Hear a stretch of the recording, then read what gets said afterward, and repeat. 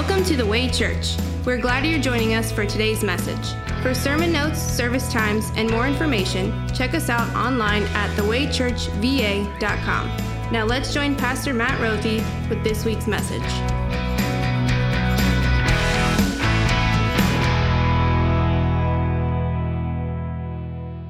Our sermon lesson this morning comes from the gospel recorded in Luke chapter 18. You can find it on page 9 in your worship guide, the screen behind me, or your Bibles or devices. Our sermon's going to be based on Luke chapter 18, so I invite you to keep it open throughout our our sermon this morning. Luke 18.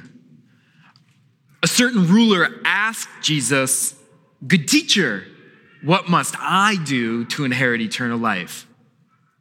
"Why do you call me good?" Jesus answered. "No one is good except God alone. You know the commandments. You shall not commit adultery. You shall not murder. You shall not steal. You shall not give false testimony. Honor your father and mother." "All these I have kept since I was a boy," he said. When Jesus heard this, he said to him, "You still lack one thing. Sell everything you have and give to the poor, and you will have treasure in heaven. Then come, follow me." When he heard this, he became very sad because he was very wealthy. Jesus looked at him and said, "How hard is it for the rich to enter the kingdom of God? Indeed, it is easier for a camel to go through the eye of a needle than for someone who is rich to enter the kingdom of God." Those who heard this asked, "Who then can be saved?" Jesus replied, "What is impossible with man is possible with God." Peter said to him, "We have left all we had to follow you." "Truly, I tell you," Jesus said to him, "no one who has left home or wife or brothers or sister or parents or children for the sake of the kingdom of God will fail to receive many times as much in this age and in the age to come eternal life." This is the gospel of our Lord. Thanks be to God. You may be seated. Friends, there was what was happening on the outside, and then there was what was happening on the inside. There was what everyone saw going on the outside, and then there was what only Jesus saw going on the inside. This man, he was the type of guy that every single mother in all of Jerusalem and in Judea wanted their daughter to marry. I mean, after all, Scripture said he had it. He had it all. He was a ruler. He was very wealthy. And Scripture says, by his own admission, he was really good. I mean, he was a good person. He had it all. He had it all together. At least on the outside. But on the inside, there was something that it wasn't sitting right. And so he came to Jesus with a question. A question because his heart was unsettled, and what he asked him was this: "Good teacher, what must I do to inherit eternal life?" Now, just so you know, there is plenty of people in Scripture who try to trick Jesus. They try to catch him in some kind of lie or try to get him to say something that would turn the people against him. That's not this guy. This guy is the real deal, and his question is real as well. This guy is sincere.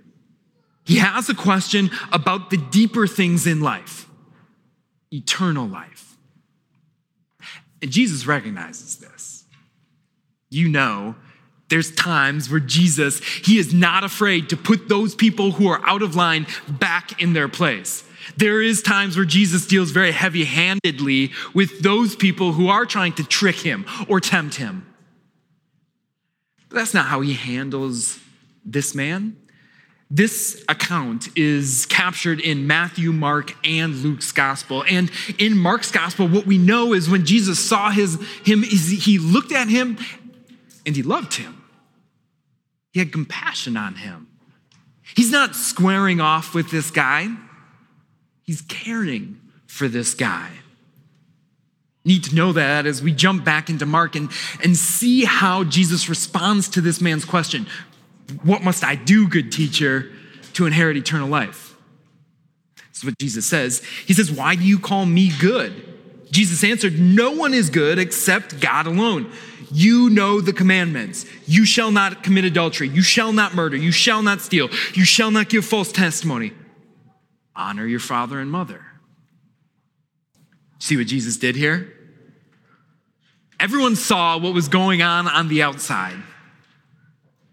Only Jesus saw what was going on the inside. And so he took aim. He went right at the matter of the heart. He does it by answering his question with a question of his own. He goes right at his concept of good and radically upends it. He says, good? What do you mean by good? Do you mean just like kind of a nice guy? Do you mean kind of like good as in like good looking, looks like he has it all together? Or do you mean good as in holy and perfect like only God? Jesus cares.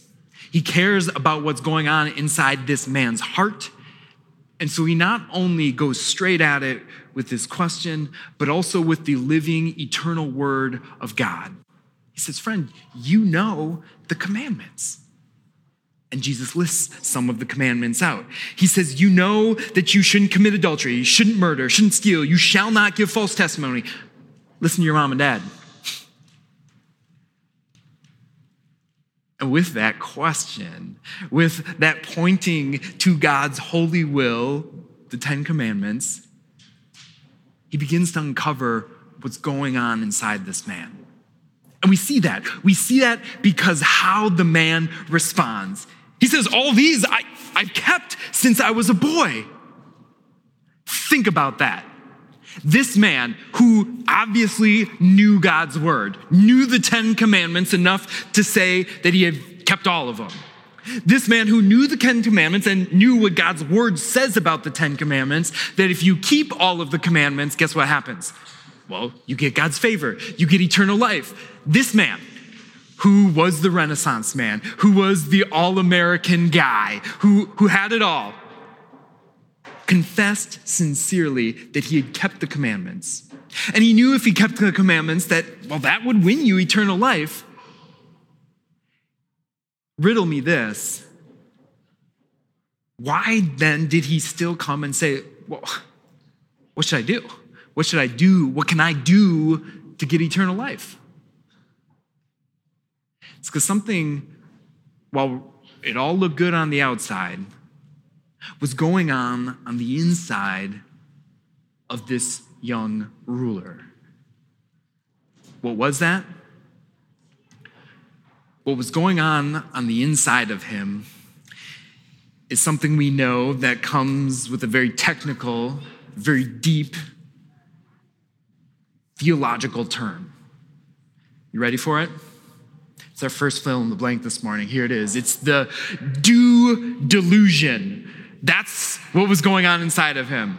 Pretty hard to remember, right? Well, it actually does have a more difficult to remember Latin term for this theological, spiritual issue that was going inside him. It's called the opinio legis, or the opinion of the law, but that's harder to remember it. So this morning, we're going to remember it this way. It's the due delusion, and it's from his own words, this: there is something that I must do. There's something that I can do in order to inherit eternal life. The due delusion says this, that one can and actually must do good, or has the potential to do enough good in order to earn their eternal life, in order to earn their eternal well-being with God, their eternal favor with God.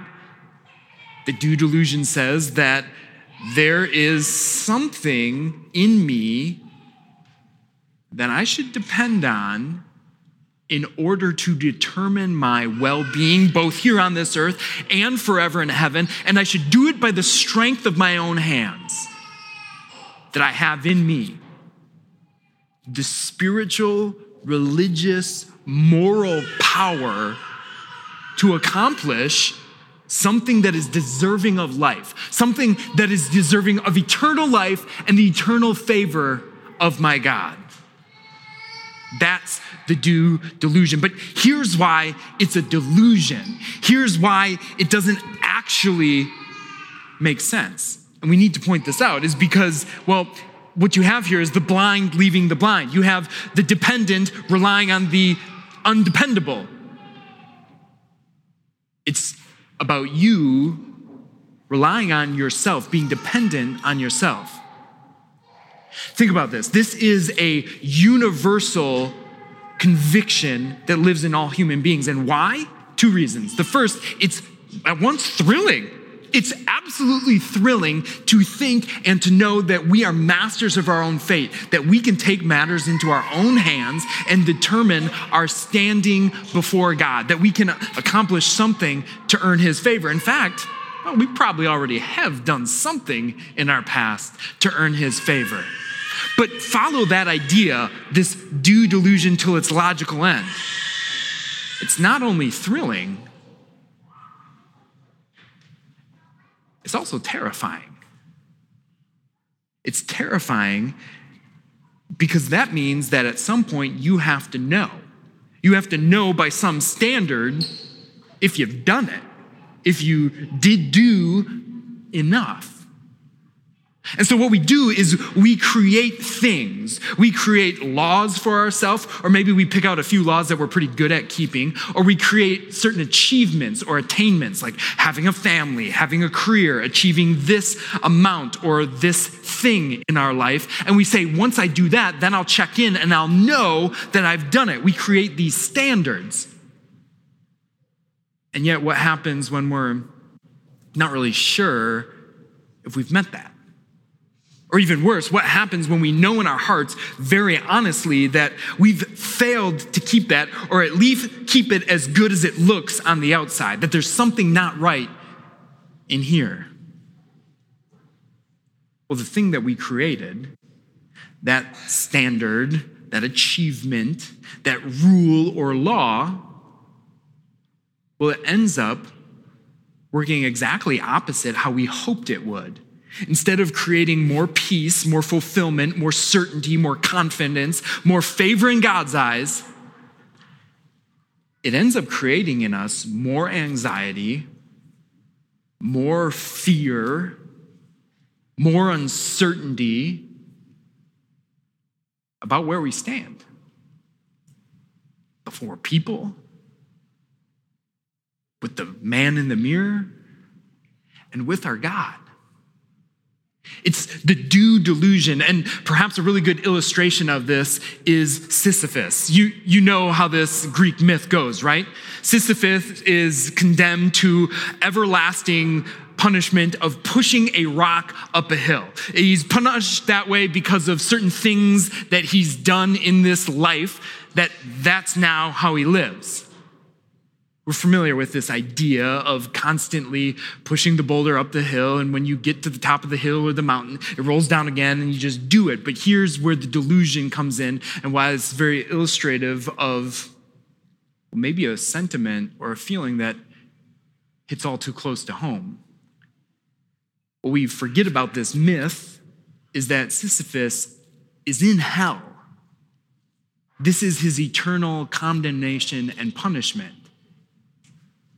And yet what often happens, and the New York Times cartoonist illustrated so well, is that, well, we think that this kind of cycle is really fulfilling, or it's really enjoyable. It's really where we derive meaning. It makes us happy. That's really what the do delusion creates in us, this facade that it's all happy on the outside, that we have it all together. And on the inside, have I done enough? What must I do? Can I do something? And that is what's going on with this rich young ruler. It's why he can show up with it all together and say genuinely, sincerely to Jesus Christ, I have kept all of these commandments since I was a boy. And at the same time, inside, wonder, what else do I have to do? We're wrapping up this worship series called Lord, Increase Our Faith. Over the last 5 weeks, what we've done is really taken time each week to say what we are saying with this prayer, this plea, Lord, increase our faith, and what we're not. What we are not saying is, Lord, increase my trust, my confidence in Jesus Christ. Because by God's grace, you have that. We know this. Faith is a gift from God. That faith is a gift from God, and it comes to you through hearing the message about God. And your faith, that is a gift that comes from the message of Christ, is also authored and perfected by Christ. What we're not saying with this is someone sitting in your row has more Jesus and a stronger Jesus in their heart than you do, or that I need to somehow increase Jesus greater or less than. No. The author and the perfecter, the foundation of our faith, Jesus, is the same in all of us. There's not really strong or weak faith in a general sense, but here's what there is. Here's what we are saying when we say, Lord, increase our faith. There is certain promises in God's word that we know are harder for us to trust. They're harder for us to take our hands of faith and grab onto. And we're asking, Lord, increase our faith, our knowledge, our trust in specific promises that you give.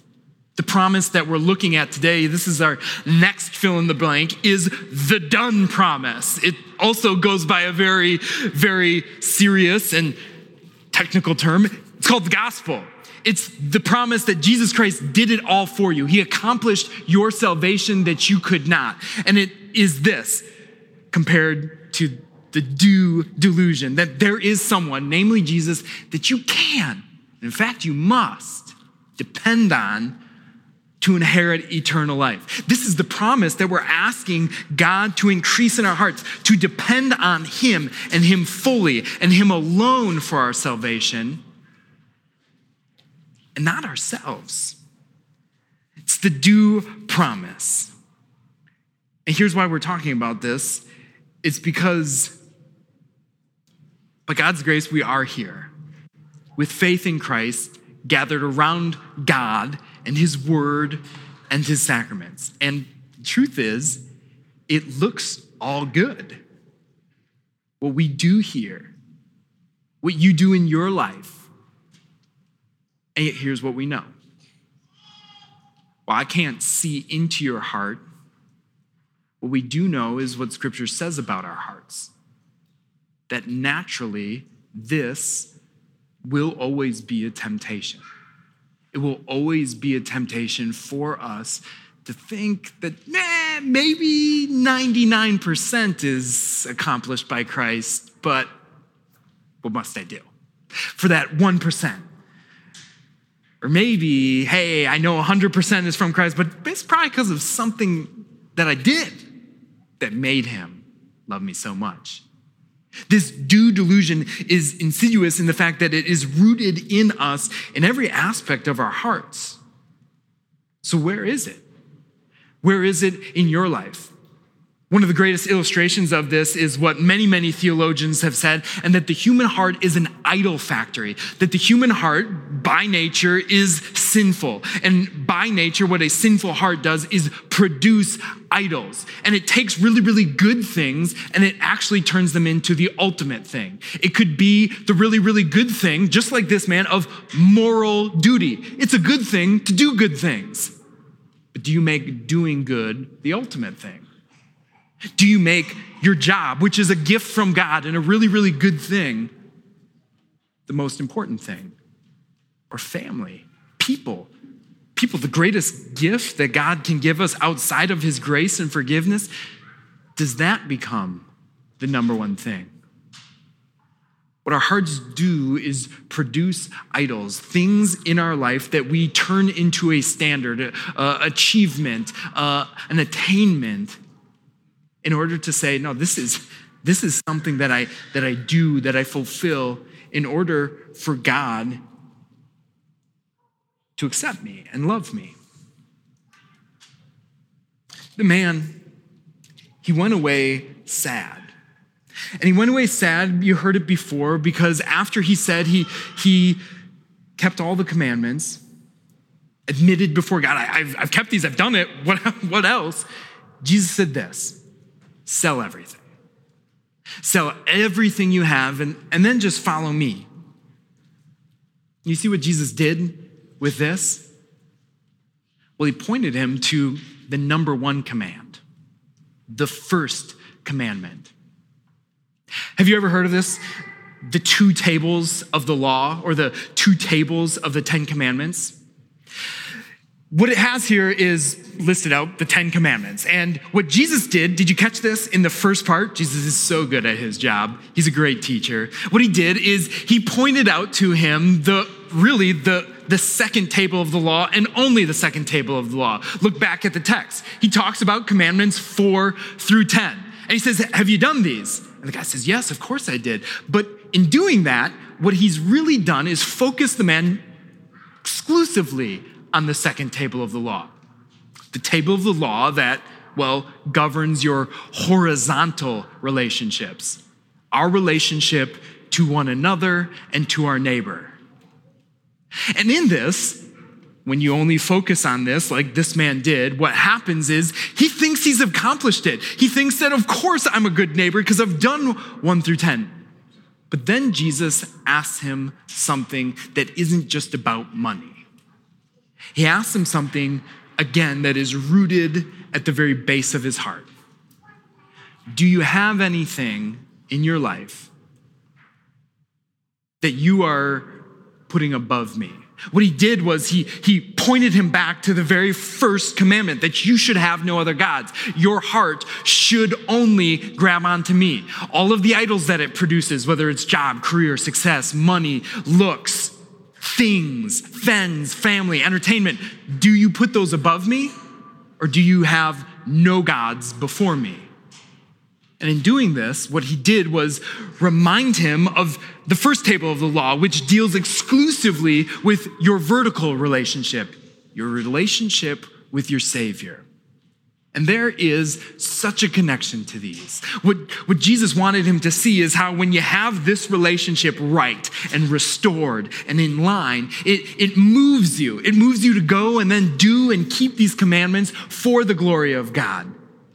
And yet what happened, instead of this man coming thinking he accomplished them all, when he showed him that he had in fact not kept it, he did for this man what the law needs to do for all of us, to realize that the truth is we don't keep these perfectly. And the reason we don't even keep these second table commandments perfectly is because we can't even keep the first commandment perfectly, or any of the first table commandments perfectly. And yet this isn't where Jesus wanted him to stay. With a smile, with a heart full of love, he looked at him, because what he wanted him to do is see that, if you give up everything and just put me first in your life, there's this beautiful joy that you have to see that you can go out and do everything in every other area of your life. But how did the man respond? He went away sad. You need to understand what happens with the law to see this. Jesus said, sell everything and come after me. But he went away very sad, incredibly grieved, head down. He went away like this and stopped there, because that's when you focus on the second table, the only 2 outcomes that you can have. Either you can be super proud of yourself that I have kept all of these since I was a boy, or you realize that you can't and you haven't. And so Jesus said to him, how hard is it for the rich to enter the kingdom of God? Indeed, it is easier for a camel to go through the eye of the needle than for someone who is rich to enter the kingdom of God. Jesus is making a massive theological and spiritual point here. It's not just about money, and it's not some silly little analogy about a camel going through some gate called the eye of the needle. No, what he's making is a very simple analogy. It's not possible for large things to go through small things. In the same way, Jesus is saying, it's not possible when you have other gods before me, whether it's money, like it was for this guy, whether it was your morality, like it might be for others, or friends or family or success or looks or things. When you have things before me, Jesus said, it's not possible to enter the kingdom of God. That's the point. And he went away sad, staggering sad. And in response, the people who are left, what did they ask? Who then can be saved? If not that guy, really there's that guy in all of us, well, who can be saved? And believe it or not, this question, it comes from a good place. A sincere place that recognizes that you can't depend on yourself. And if that's what saves us, well, then what can we do? And this is where Christ steps in and says, listen, what is impossible with man, that is possible with God.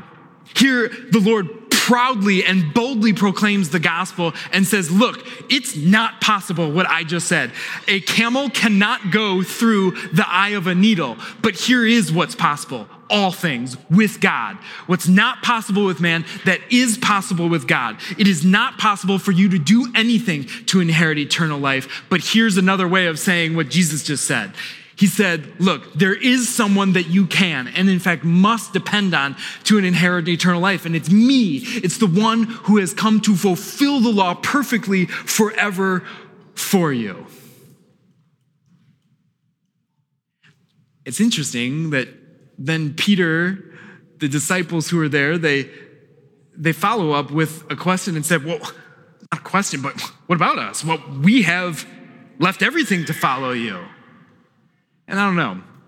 What do you think Peter's trying to get at with that question? Is he trying to get some praise, a pat on the back? You've seen that before in Jesus' disciples, right? But here, Jesus doesn't deal even heavy-handedly with his disciples.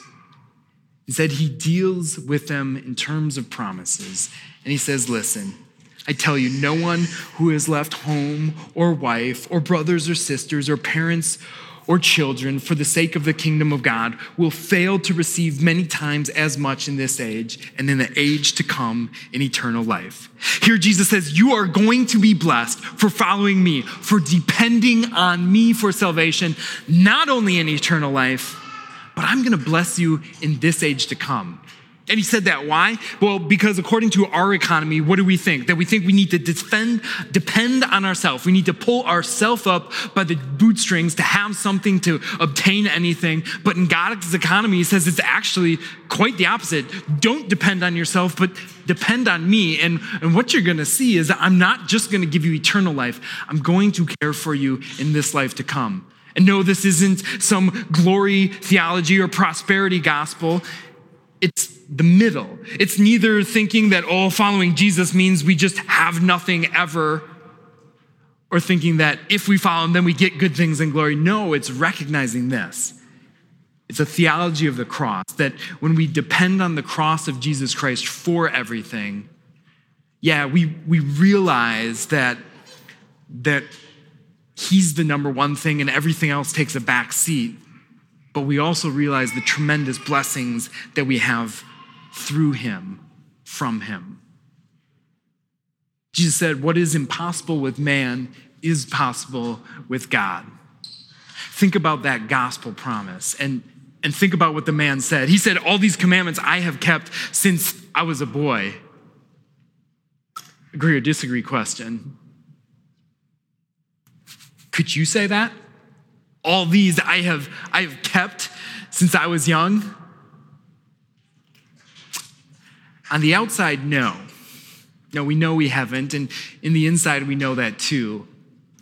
But you can agree with that because What's impossible with man is impossible with God. Before God's, here's the really wonderful thing, that God does look at you and he sees you as having kept them all, not because of what you have done, but because of what's been done and promised for you in Christ Jesus, that Christ kept the law fully and perfectly for you, and he asks you to depend on him for that today.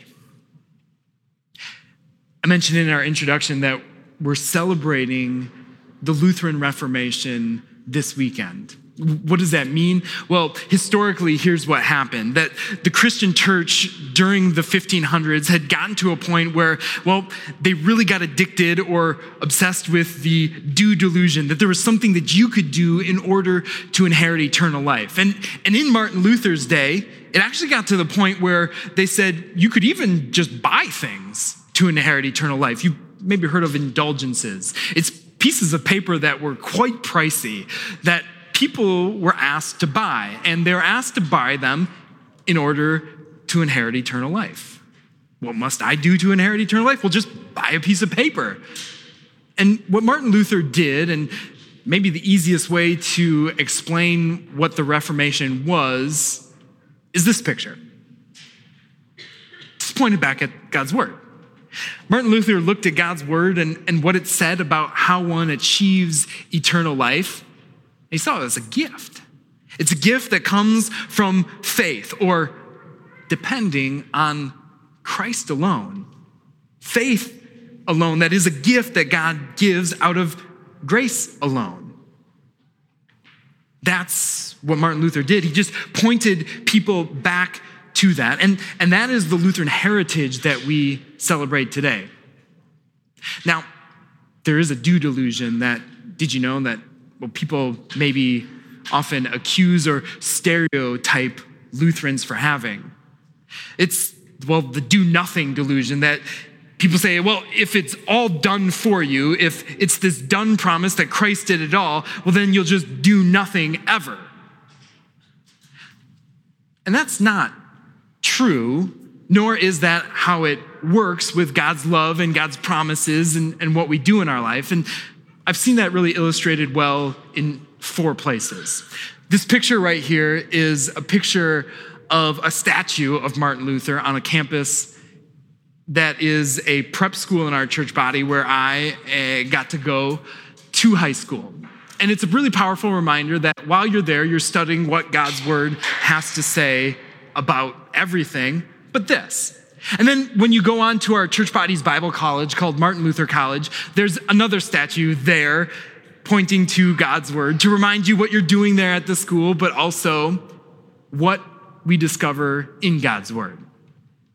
But then I like the symbolism at the seminary, or the last of our church body schools that you go to as you prepare for a pastor. There's another statue of Martin Luther, but he's no longer just pointing into the book, God's word. He's pointing out. He's pointing out because after we have seen and received all of God's gifts he gives through his word, well, what this picture, what these statues illustrate is really what we've been talking about this whole time. When we see what God gives us in his word, that he is our only God, and his name alone belongs all glory for what he's done. And when we observe the Sabbath and we receive everything that he gives us in his word, it really does lead out to us rejoicing in that and serving our neighbors, our friends and family with that. And going back again to him, knowing we don't do that perfectly, but we depend on him for doing it for us and motivating us the same. Christian friends, may the Lord increase our faith as we look and learn to depend on him in all our life. Amen.